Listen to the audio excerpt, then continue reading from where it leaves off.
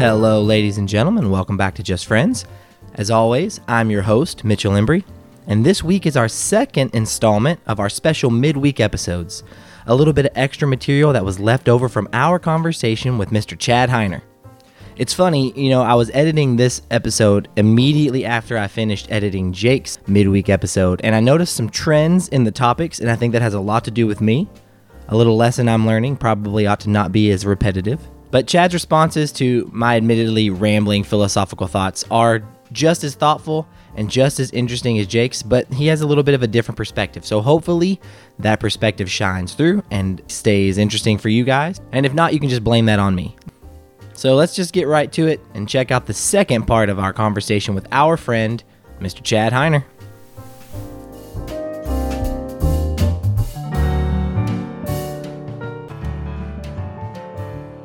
I wonder if your dad would describe the way he feels a lot of the time is very similar to the way that you feel. Like very, very high attention to detail, perfectionist, wanting to achieve a certain level or having a certain standard that you just want to meet and obsessively trying to achieve that standard.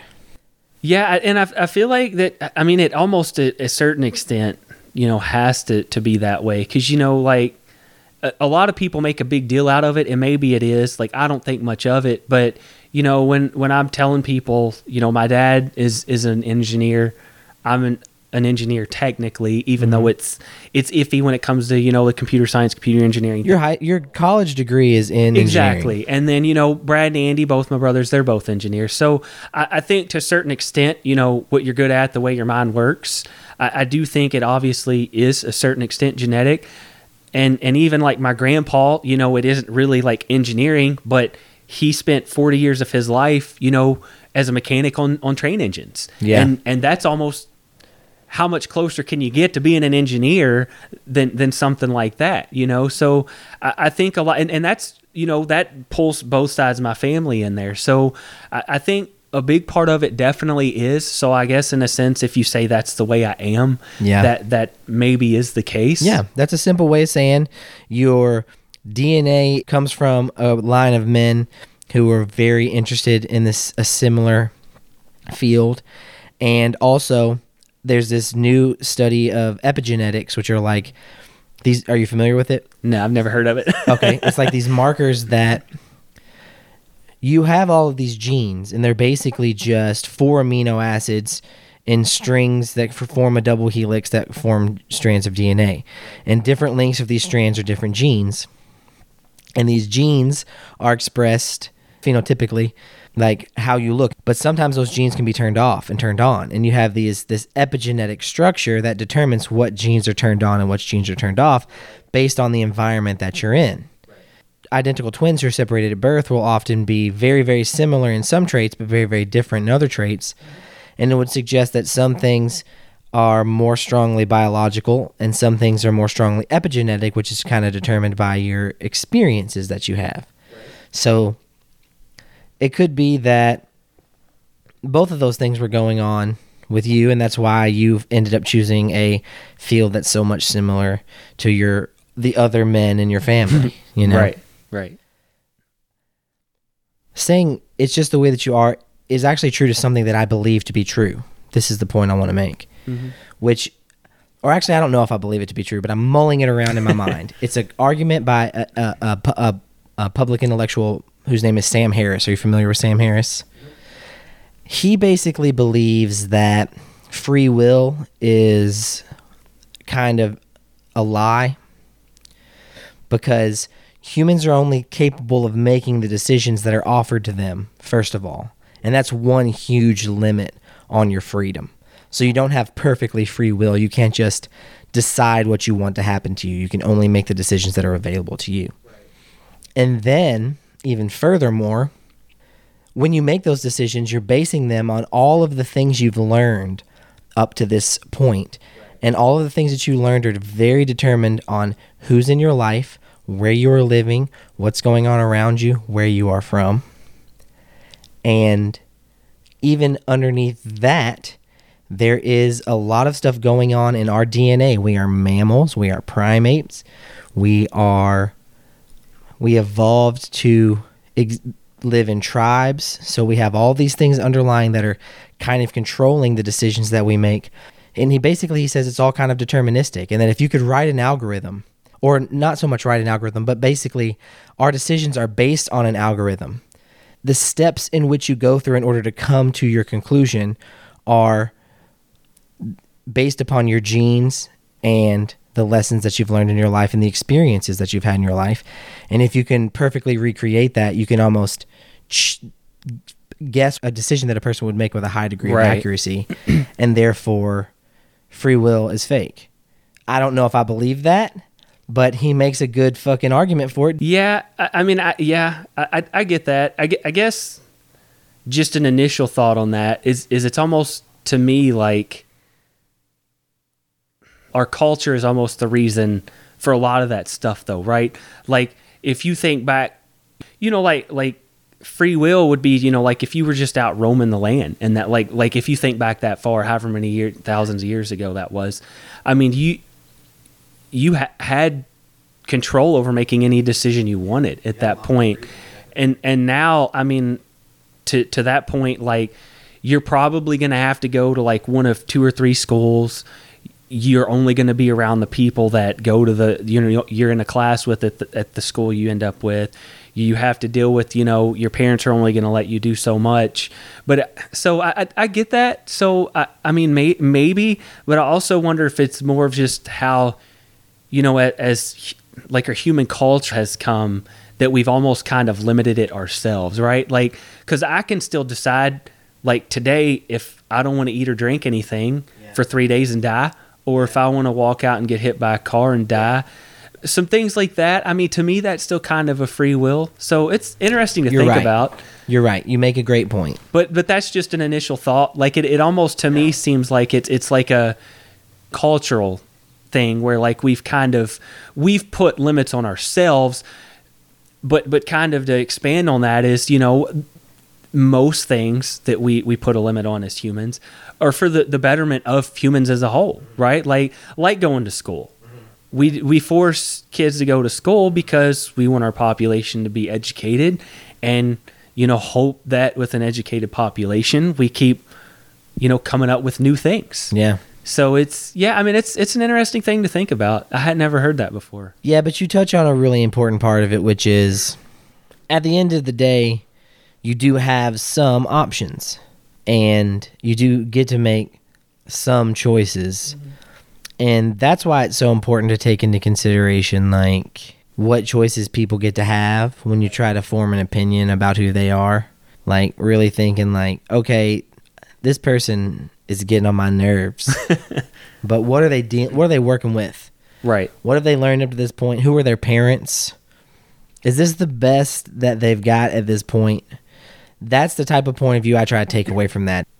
If I had been in that person's place with that person's genes, right, would you be exactly the same way? And even if that's not necessarily a true explanation of what's going on, and you can't perfectly replicate humanity, or I guess can't perfectly predict what decision a human would make based upon their experiences. Right. I think I get where you're going with that. I mean, it is hard, like when you think, and I'm really bad about this with like road rage, and I'm not that bad. I'm a lot better than I used to be, but I spend a lot of time in a car because I drive from Mount Washington all the way to downtown Louisville and back during rush hours. And a lot of the times I think like, man, what that person did was really stupid, or why'd they just stop in the middle of the road, or whatever they may have done. And I'm really bad at, like, I just immediately get mad. I'm like, that person's an idiot. Why'd they just do that? I don't ever think about the fact that, like, something may have come up. Somebody might have just called them and told them that their mom's in the hospital, or this or that. Something may have come up. And, I'm over here like, I want to pull this person out of their car and beat him in the middle of the road. Whereas, like, they may have a legitimate reason for doing what they did. And it's kind of the same way, like when we were in school growing up, there's a lot of kids that, may have had, like, poor parents. And so they didn't have nice clothes. They didn't have nice things. And people make fun of them because of that.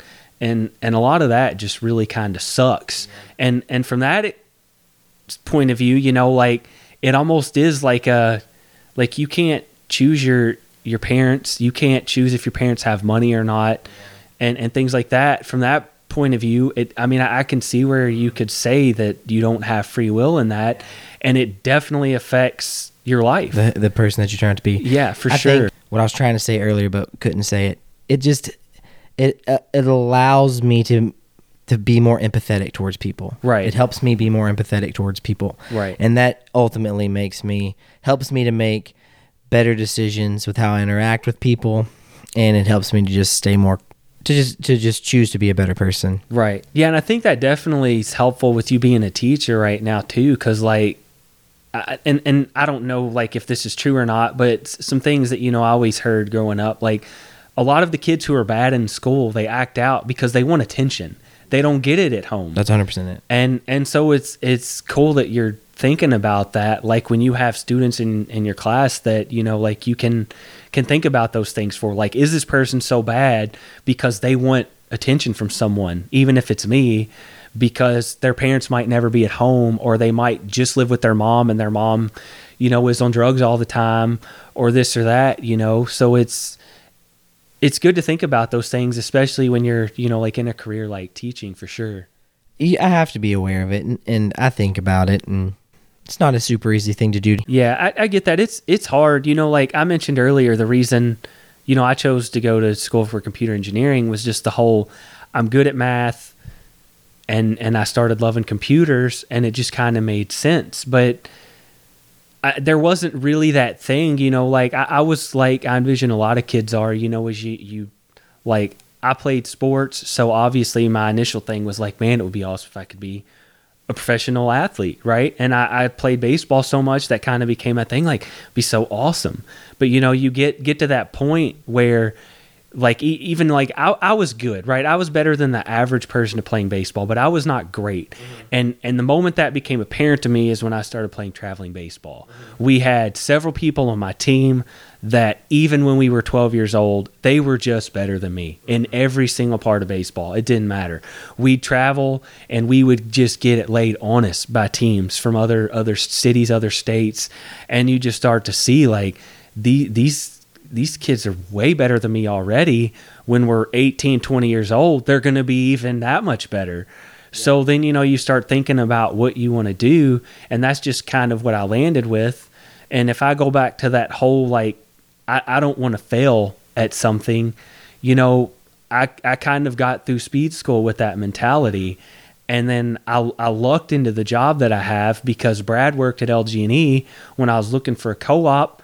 I was like, hey, Brad, can you see if they have anything open? And they did. Once I started working there, my foot was in the door. It was pretty straightforward. And I assume I still had a good interview for the job I have full time now. But it was just easier because I was already there. I already worked for the company. And now I feel like I'm good at my job. And I don't hate going. I mean, there's some days where my alarm goes off at 6. I feel like crap. And I'm like, man, I really don't want to go to work today. But I don't think it would matter what I was doing. I think I would still feel that way because I might not have slept good last night, might not have gotten good sleep. But so, I'm good at my job. And so, I feel like, dude, I'm still going to go do it. That's sight. But I could still see where you're talking about too is, like if you're capable of getting a master's degree in something, you're obviously intelligent enough to be able to learn to do something else too. And so then it does make you think, like, what if I were to do something else? Would I enjoy it more? Could I potentially make more money doing it if that matters to you? It's definitely a big thing. And, I don't think about it as much now after having Easton because, Samantha's been able to work part-time so that we don't have to do daycare. And so that's a huge bonus. We don't have to worry about other people watching our baby. She gets to spend more time with him. But it does limit my, like you we're talking about how you have the freedom to, if you want to switch now, you can. I kind of don't now, but that doesn't mean that I want to switch, but I don't really have that now.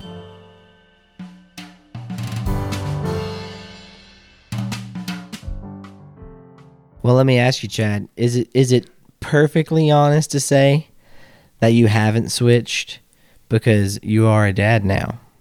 That's 100% it now. I'm at the point where even if I felt like I might be able to find a job where I'd get paid a little more money, that would be awesome, right? Having more money is always a good thing. You can buy more stuff. You can, be more secure. Exactly. So, and that would be awesome. But I haven't, because I feel like I'm so grounded at LG&E, and everyone's always going to need power. So they're not going to go anywhere, and I feel really secure at my job. If I wanted to hop over to some company that just started 2 years ago, they might pay me, another 20 grand a year or whatever it is, and that would be awesome, but they might tank 2 years from now. And now I'm like, well, crap, what am I going to do if I have to go 2 or 3 months without a job? That really sucks. What if we can't pay our bills? So yeah, at this point, I definitely would say that's 100% for sure. But I also don't know if even if that weren't the case, I don't know if I'd be wanting to switch, just because. Well, this is what I mean. You have switched. Your last big project was getting a career as a computer engineer. Right. You did that. Right. You learned everything you needed to know to be good at that. Right. You do it well. You could either choose to do something different now and have another big project, and you have. Yeah, that's true. You're going to be a dad now. Definitely a project. That's a good way to put it. And you have to learn how to be good at it. Absolutely. The same exact way you've learned how to be good at everything else. I think you're going to be a kick-ass dad. Yeah. Well, and you were talking earlier about how fortunate you feel with Sarah. I've always felt fortunate with Samantha, but it's even more apparent with Easton. I mean, and I imagine it's like this for most mothers. I feel like they definitely have the natural instinct edge. It just seems like because it's always going to change. Taking care of Easton today versus when he was 2 weeks old, not even remotely close to the same. Yeah. It's always changing. So I'm a creature of habit. So I like to get in the flow of I know how to do what I need to do that's coming up. That's not the case with parenting at all. What we're doing with Easton this coming week will be totally different than what we're doing with him next month. And Samantha it's her reaction is perfect. It's it seems like, at least to me, she's always making the good, right decision. Something will happen. I'm like, I don't know what to do. She's like, me neither. Let's try this. And then it works. And it blows my mind. So I feel even more fortunate than I already did after having Easton, because I know for sure that I wouldn't be as good of a parent if it wasn't for her help, but I don't even know if I'd be a good parent at all, because I don't know, when you run into those things where I don't know what to do right now. If for some reason, he slept great for a week straight and now he won't tonight, why? So it's in my mind, it's just oh my God, this baby has to stop crying. In her mind, it's maybe his stomach hurts, maybe he's hungry, maybe his diaper needs changed. So she starts trying all these things, and I'm still sitting here God, I wish he would just quit crying. and so it really I feel really fortunate, that she's my partner to raise kids, because I know I wouldn't do nearly as good of a job otherwise, and I don't even know if I could do it at all by myself. How much research did you do beforehand? So personally, how much did you personally do? I definitely should have done more. I did. She did a lot though, didn't she? She did a whole lot. So her. she bought a lot of books. She bought me a book, and I did read a lot of it. I didn't read all of it. I should have, because it was really cool information.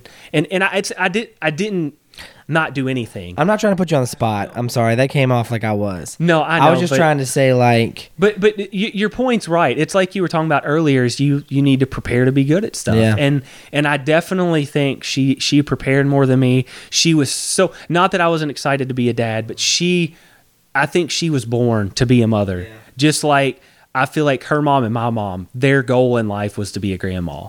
And they're such awesome grandmas. They spoil the crap out of Easton. That's going to come back to bite me one day, because I'm going to be the mean one that says no. But they're awesome grandparents. And Samantha's an awesome mom, and she definitely put more into it up front than I did. But I think even if I put as much into it up front as she did, I think she just has those natural instincts that I don't. Yeah. And so I don't know how people raise kids on their own, man. I really don't. I don't want to talk shit, but it's hard to do. It's hard to do. Yeah, for sure. It's got to be a difficult job. I think it's a difficult job to raise a kid with two parents. I think it's a Absolutely. difficult job to raise a kid.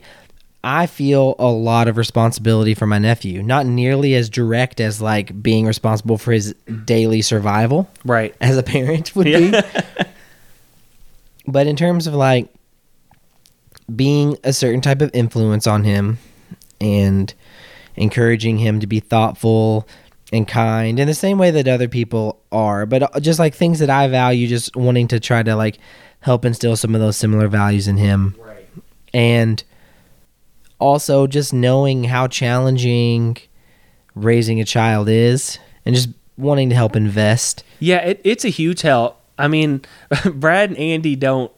I mean, they're awkward like me, so I get it. I didn't want to be anywhere near baby before having Easton, and even initially, I'm like, I don't know what to do. Yeah. So it was weird, but Katie and Brooke help a whole lot, and you know when we are together, like with Samantha's family, it is a humongous help. Like it really is. That just like we can have a couple hours to enjoy family time, and we don't have to be watching Easton every second. So it is nice to have those, you know, that help because sometimes you just need it.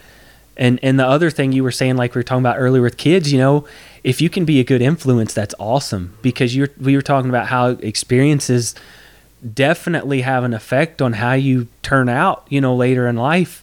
The more people he has that's a positive influence on him, you know, I think the better he'll be once he's an adult. Absolutely. And you kind of have a similar privilege that my sister has. You have two siblings, one on your side and one on her side, that have dedicated, we're not having kids. Right. So they're going to invest in your kid. Oh, absolutely. They love, like Katie loves kids, loves them. She just doesn't want her own. And Kristen is the same way. It's hilarious how much fun she has when she's around Easton, but she's like, no, I don't want the responsibility. Yeah. But so that's awesome too, because they all buy so much stuff for Easton, as was evidence at his first birthday party, that we don't have to buy that much stuff. We still do. Samantha goes crazy with it. She went wild on Black Friday for, you know, Easton's.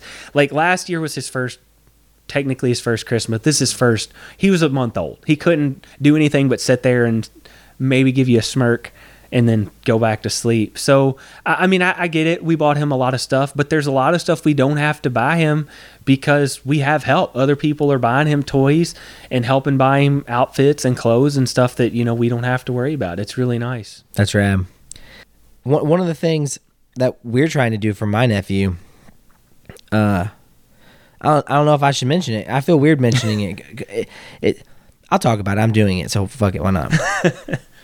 I'm going to open a savings account for him, and I'm going to put some money in every Christmas and every birthday. Right. I'm probably not going to get him much else.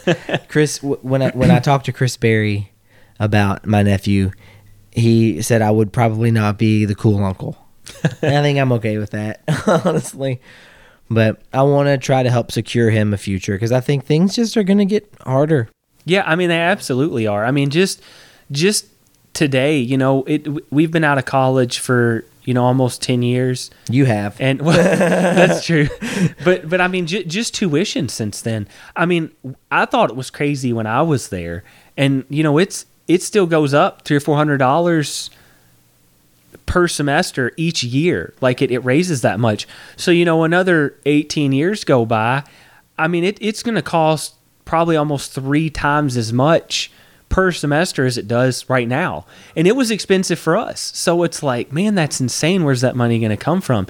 And it's really cool that you're thinking about doing that. And that reminded me. So my uncle, my mom's brother, Dennis, he actually, and I've totally dropped the ball on this, when Easton was born, he gave us like all these papers about how to open like a college fund, and even gave us, I don't remember how much money it was, but an initial deposit, and was like, you all can start this for Easton. So if he wants to go to college, it basically grows, you know, like a 401k, right? You invest it in the stock market.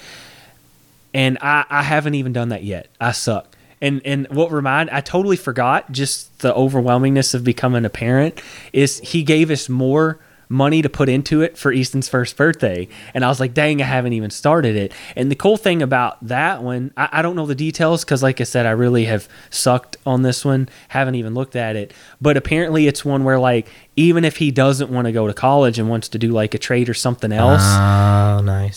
There are circumstances you probably have to pay some kind of penalty or some crap like that, but you can still utilize it and you still benefit from the growth of it over, the 18 years or however long it is. That's nice. I imagine it would be any education. I don't know if I want to do that. I don't want to pigeonhole the money to have to be used for college, right? Because I honestly think maybe if I had pursued what I really wanted to pursue, I might not even need to go to college. I would have just had to been more up on this shit right before, and I would have just had to known that podcasting was going to be a thing. But how the fuck was I supposed to know that? Right. No, but yeah, I don't want to necessarily pigeonhole him into having to go to college because I don't know. I just don't know what the future's going to look like. Right. I don't have a clue. If that freaks me out probably more than anything else is the uncertainty and how fast everything changes. Yep. And it's hard to have a plan. I like to have a plan. Me too. That's what I mentioned. I'm like a routine guy. I don't like change that much. And that's going to be hard for me. I'm probably going to have to work at least 30 more years, to reach retirement age, and working in, a computer related field, like my job, I write software and support it. And I can't even imagine what it's going to be like in 30 years. Plus I'm going to be getting old by then. My brain's not going to be what it is now. It does worry me to a certain extent. Like, am I going to be able to keep up? Like, I'm going to have to learn these new things. Will I be able to? Will I want to? Will I be as good at them as I am at what I'm doing now? I mean, it's definitely a concern. I mean, I feel like to a certain extent, almost everybody has to be a little concerned with the future. I mean, you just don't know. And trying to plan for retirement, will I have enough to be able to retire when I want? Will I have enough to ever be able to retire? Yeah. So it really kind of sucks. I think I may have given up on that ever. I don't know. It's a frightening thing to think about. I think you think about it a lot more than I think about. You know who else? This is one of those times where we need to have more mics because we need Matt Smith on here. You and him could have a great conversation about investing in like retirement, but it's probably not something I think about enough. Right. But if y'all ever want to do like an investing in retirement podcast, holler at me. I'll help set y'all up. I'd be cool with that. I don't know that much about it, honestly. Yeah. It freaks me out. So like I do what I can with very little knowledge to try to, because it's hard. And that comes back to the whole like decision making thing where I don't want to make the wrong decision.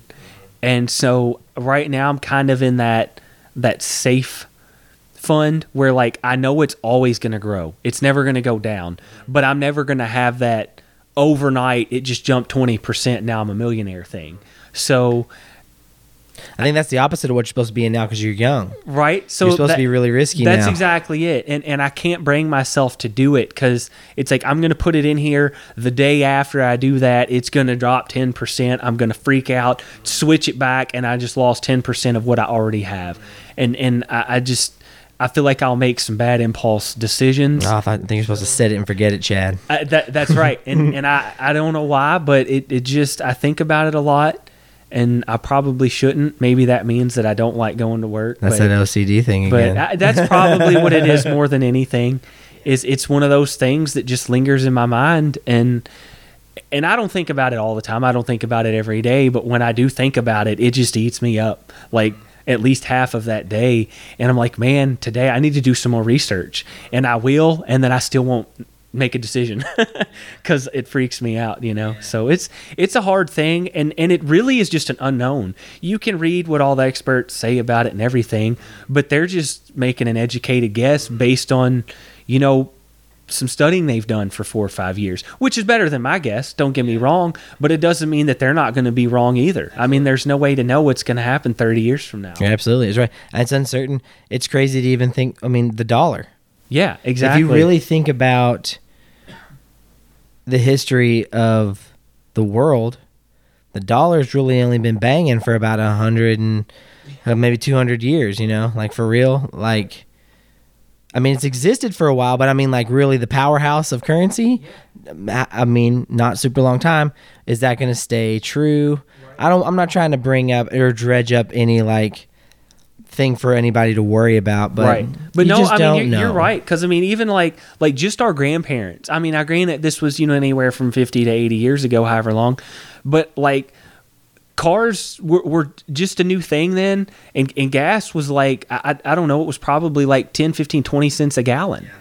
And now we're lucky if it's 2 something, right? So, I mean, everything changes, and it seems like the price of everything goes up every year. It's never stays the same, and usually not only does it go up, but it goes up by more than it went up the year before. So it's never going to stop, and that's what really sucks is I'm trying to make retirement for 30 years from now based on what I'm making today, but what I'm making today might not be jack diddly 30 years from now. So if I'm saving 10% of what I'm making, that's awesome right now. But 10% of what I make right now in 30 years, I might not be able to buy toilet paper, you know? Like it's, you just don't know. You know, one thing that's changing that I'm really looking forward to, so we can get off of this doom and gloom bullshit, I'm really looking forward to self-driving cars. Oh yeah, I'm stoked about it. Some people think it's crazy. My mom doesn't particularly like to hear me talk about how excited I am about it, but I bet you could probably relate to this too, because you have a long commute. Yep, and it sucks. I don't have a super long commute, but I don't like driving. Driving stresses me out. Right. If I had a long commute, I would be very stressed out. And I just like the idea of being able to be productive while I'm being chauffeured around by my robot car. That's what I was going to say. One thing that I would really love is, I mean, I could definitely be productive if I had to be in the morning and the afternoon, and I would gain almost an extra hour and a half of work or whatever it is I wanted to do, you know, read or whatever. But it would be really nice in the morning if I could just wake up, hop in my car, and frickin' just keep sleeping for another 40, 45 minutes. That would be awesome. Or if I needed to get something done, I could go ahead and start working before I'm even at work, and that would be awesome too.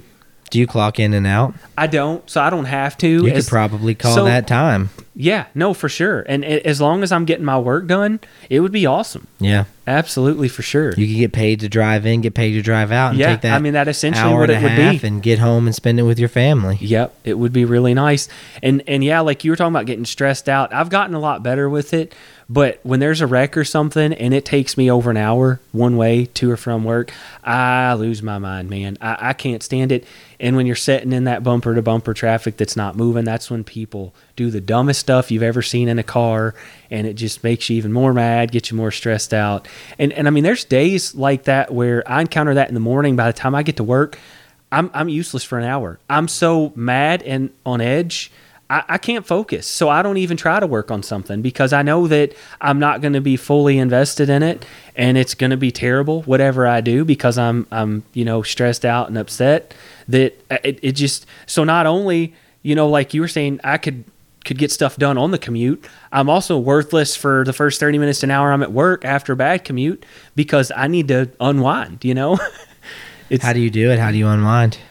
I mean, usually, you know, I'll get coffee, which I normally do anyways, but then I'll kind of just go through and make sure that, like, I've got, like, my to-do list up to date and everything. Just some of the more, like, things I still need to do, but it's not like I'm in the middle of writing, like, a program or something that, you know, needs to work correctly. It's more to, like, I'll organize some things like that are a lot less stressful and make sure that, you know, it's things I'd be doing anyways, but don't require 100%, you know, of my attention.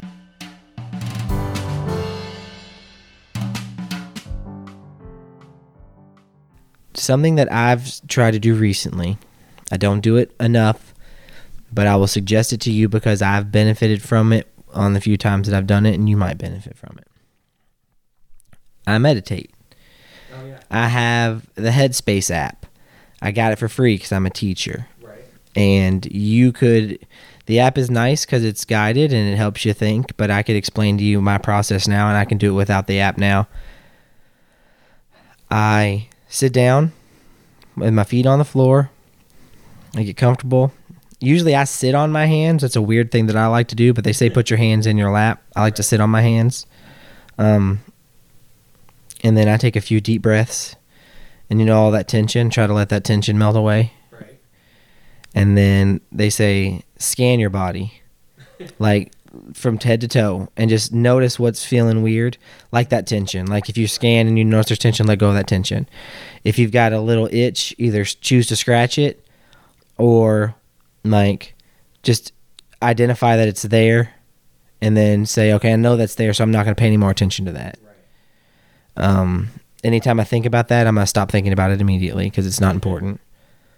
And then once you're settled in and you kind of feel like you feel comfortable in the area, the space, nothing's going to surprise you in the space and take you out and distract you from your train of thought. Nothing on your body is going to distract you from your train of thought. You've identified everything that could be a distraction as best as you can. Right. Then you focus on your breath and you just think about your breathing. Mm-hmm. And that you might be able to do that for 5 seconds. You might be able to do it for 5 minutes. I can usually only do it for about a third of a second before I realize I'm thinking about something else. But the moment I realize I'm thinking about something else, I'm like, oh, okay, I'm thinking about something else. And I focus back on my breathing. And the goal is to try to have honestly, the goal for me is like to have 1, but ultimately 5, 10, 15, maybe even 20, 30 minutes if you practice really every day, where you're very, very focused on your breathing. And it's just like running. Like, you make yourself run. You don't want to do it. It sucks. It's hard, but you make yourself do it. Right.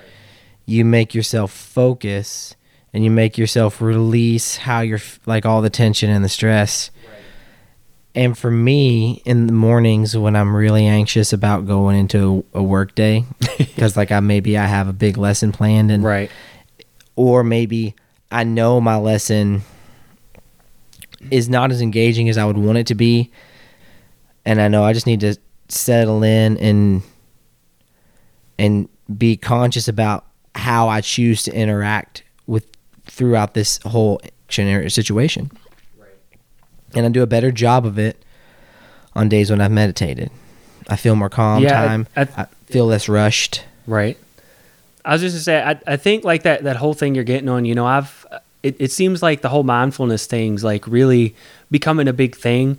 And where I've seen and heard about it is with, like the whole thing with anxiety and suicide and depression and all that. It just seems like it's been going up and it's never slowing down.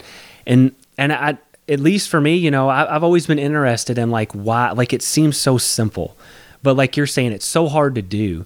And I think that's kind of the whole point. Like that's why so many people are depressed and have anxiety now.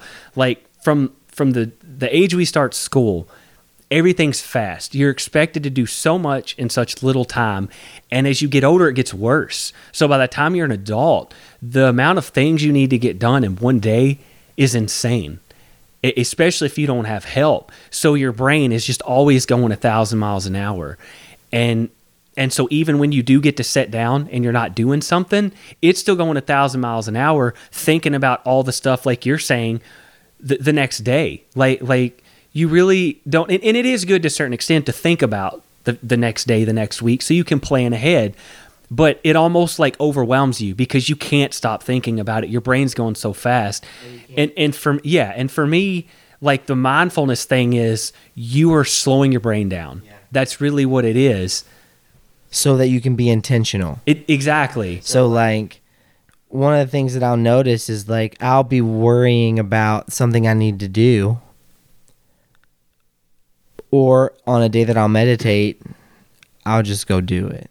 Right. But I think part of it too is, like once you start getting like anxious about something, and this was really bad for me in school when I had to like do a presentation or something, it would eat me up. That the night before I wouldn't sleep good that whole day until I got it over with. It would eat me up. But I think like if you're able to do this where you can slow your mind down, like your brain works better, right? Like you calm down, you relax, you can think things out. Like this is going to suck or maybe be a bad situation, but then you can think about a good way, or at least the best way to handle it, as opposed to, your wheels just won't quit spinning. And when that's happening, you obviously can't think clearly. You're not going to be able to think of a good way to handle it. It's going to make the whole thing worse. And then you're thinking about that, and then it just made it even worse in your mind. So, I don't know if that's exactly it, but like when I started seeing that and hearing about it, I was like, that does kind of make sense. Mm-hmm. I dabble in it. As in most things in my life, I'm not nearly as disciplined as I should be. But I have noticed that it does help. You just touched on something interesting that I'm curious about. And we talked about it earlier. You're shy. Yeah. You always have been a little bit. Yep. What do you think it is?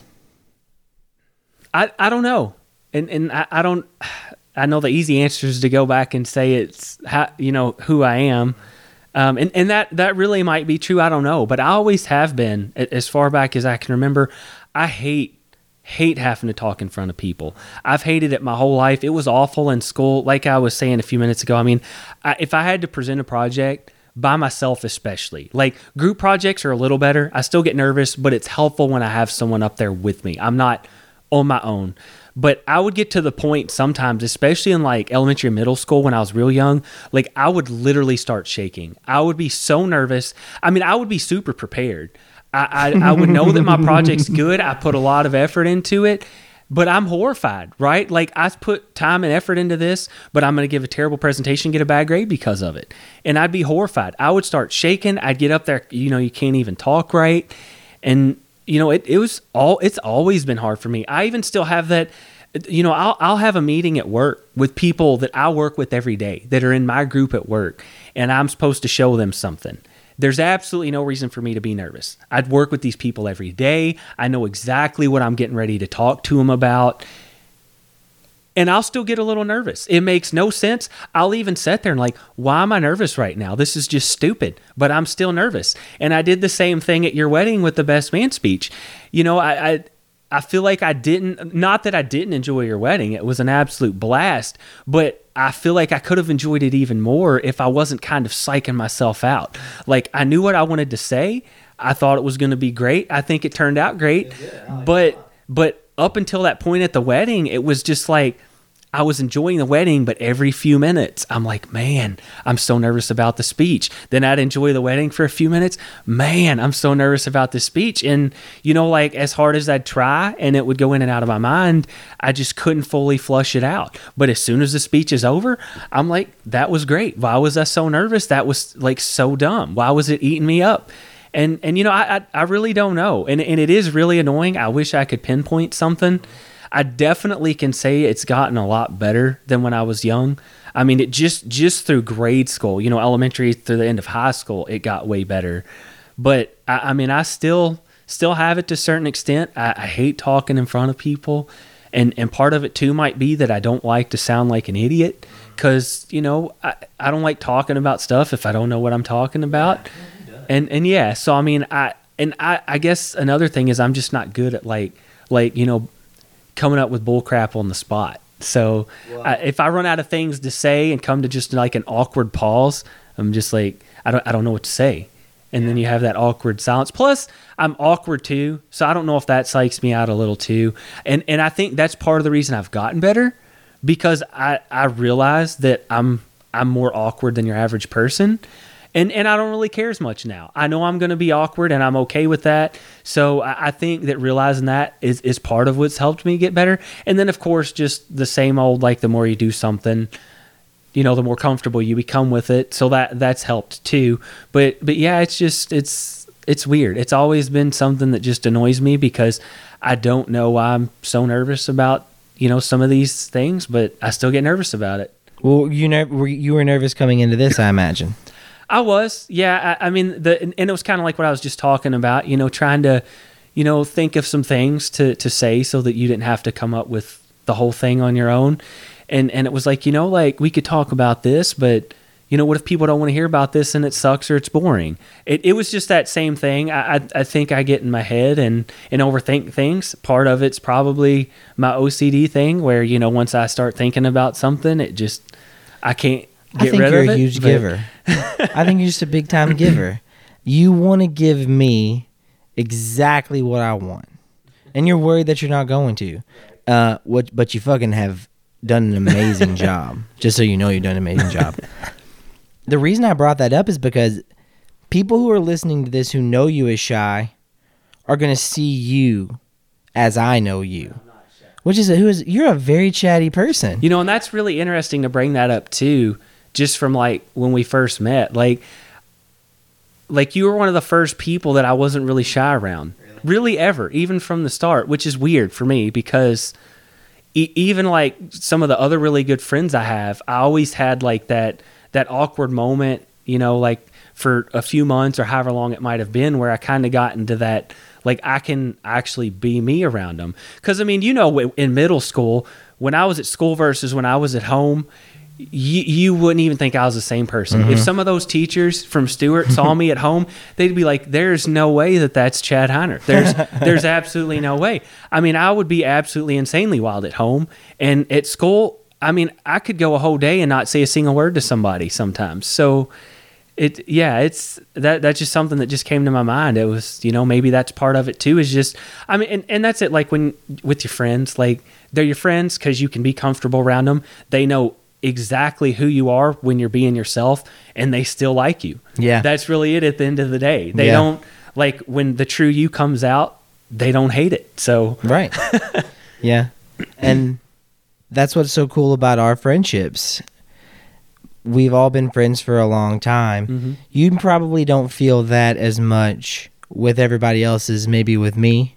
Yeah. But TJ, we went to middle school with TJ. That's what I was going to say. You know, I brought that up as something we could talk about. And after I said that, I got to thinking, you know, I've known TJ and Dave as long as I've known you. We just weren't necessarily friends like at that point. And we definitely weren't as good of friends as me and you were. And so I got to think about this, like, well, that's true. And then I don't remember exactly when I knew of Ben Edwards, but I knew who he was when we were still pretty young because I knew TJ. And obviously we weren't friends and didn't hang out or anything. But so I've actually known, and I even knew who Casey was because we went to Stone Street together. Yeah. We were never in the same class, so I didn't know him, but I knew who he was. So, I mean, when you think back, I have known a lot of you guys for a really long time. I guess the thing that gets me more than anything about feeling like the new guy might not even be that I'm kind of the newest person to the group, because I kind of joined into the group we have now, like once we were in college. I think it's more my personality than anything. So, like, I guess to try to elaborate on that, like when we're hanging out, like when we went to your bachelor party, our group of friends can get wild, and not in a bad way, because it's a blast. It's so much fun and it's hilarious. But there's so many things that every single person in our group of friends would do, and I would be the one person that I'd be like, I can't do that. That's not me. They're huge personalities. They are all out. They just go crazy. And that's just not me. I can't do it. And you know, I still have fun. Like at your bachelor party, I had so much fun, and I wasn't even half as wild as the next least wild person, but I still had a blast because I think it's hilarious. It's so much fun watching all of us be that way. But because I'm not really like that, I guess maybe sometimes it does make me feel like I'm kind of the one person here that's not, you know, part of what's going on right this second, but at the same time, I'm still enjoying it because I think it's absolutely hilarious. Watching TJ and Drew do their chug-offs was absolutely amazing. You're still part of it because in a lot of ways, they're doing it for you. Right. They're doing it for everybody. They're entertaining us. They're trying to be entertaining, and they're trying to entertain you. And you may not know this, but you made a lifelong friend at my bachelor party. Really? My brother-in-law loves you, man. Y'all talked, and y'all hung out the whole time. He's also, you share that baseball. I think that's the biggest thing. And not only that, but he loves the Cardinals, which is a hilarious coincidence. So, yeah, I mean, that's pretty much what we talked about the whole time. You know, like, I could talk about baseball for so long because I've loved it since I started playing T-ball. And it, you know, like I was saying earlier, it's all I did growing up. I mean, that was it. I went to school, and then I practiced and played baseball. And then, you know, the very little times throughout the year that baseball wasn't going on, that's when I hung out with people like you. And I think that's a big thing that happened in high school was baseball was definitely a year-round thing in high school. If we weren't practicing or playing, we were conditioning. If we weren't doing that, we were doing fundraising and stuff like that for it. So, I mean, it was all I did growing up. I mean, from the time I think I was 4 or 5 when I started T-ball till I was 18, you know, so it's a lot of years. I can talk about it forever. The fact that I played with Adam Duvall and he's in the pros and I can tell people about that. You know, he loved that story. So, I mean, I could talk all day about it. Yeah, so it definitely helps that we have that connection. And I know all of you, like everybody else played sports too, but most of you guys played football. Yeah. And I don't really have that, like, I can't talk that much about football. I didn't really become a fan of football till like late high school, early college. So I can really only talk about, like, I've liked the Steelers since then.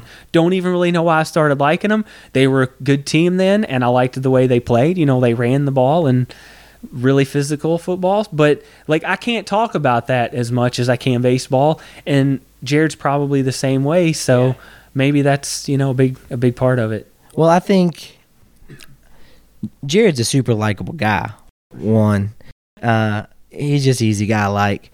But coming into that, I'm pretty sure, I know he was confident that he was going to have fun, but he was kind of the outsider. You know, I didn't even think about that either. It's but really he funny. Was a little bit coming in. Right. And I knew that he was going to have no problem fitting in, and he didn't. But I think the easiness of it was exciting.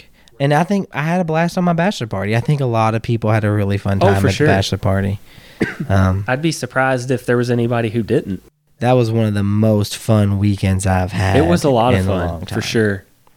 Well, hey, dude, I know you wanted to try to get out of here around like 6:30. Yeah. It's like 6:11, so you want to try to wrap it up? Yeah, whenever, man. Well, dude, I know you were nervous coming into this, but you kicked ass. We might have to do a second outro after this, right? Because I might need to, because I think there might be 2 podcasts here for sure. Right. We've got 2 hours and 30 minutes. Man, it has not felt that long. I know. I've been watching as like it slowly got dark, and now it's pitch black. Yeah. So like I knew it had been a while, but it went by pretty fast. Yeah, it's fast. It's kind of crazy. So thank you so much for coming over and doing this, man. It was super fun. Yeah, no, it was fun. I was looking forward to it. That's what. It's like I was saying earlier, it's so weird that like I get kind of psyched up about things and get nervous, and I'm literally like, this is going to be fun. Like, why am I nervous about it? And then as soon as we sat down and started talking, I'm not nervous at all, and it, you know, it's just like, well, that was stupid. Why was I nervous about it? Especially since we have so many things that not only we did talk about, but that we could talk about. So, which is why we got to do this again, bro. So I think maybe I'll probably reach out maybe in February. Yeah. See if you want to do something like this again. That would be awesome, especially if you start getting it, you know, where we can have multiple. I'm going to work on multiple people going. That'll definitely be cool. Yeah, this was awesome. Thank you so much for doing this. Yeah, no problem. It was fun. See ya. Love you. You too. Bye, dude. Bye.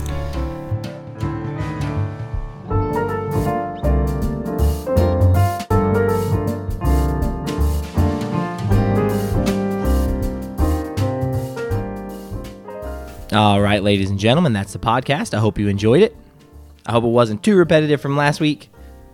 And what I really hope is after listening to this, you feel like you know Chad better than you did before, because he is an awesome guy, and I feel privileged to get to showcase how cool of a best friend I have. If you're listening on Apple Podcasts, please leave us a rating and a review. That always really helps.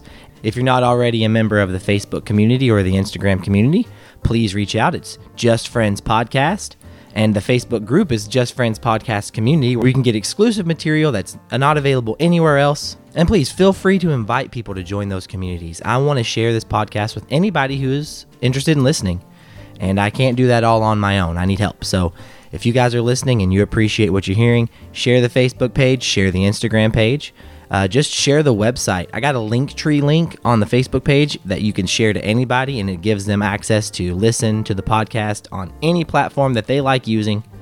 So let's build this community together and see how awesome we can make it.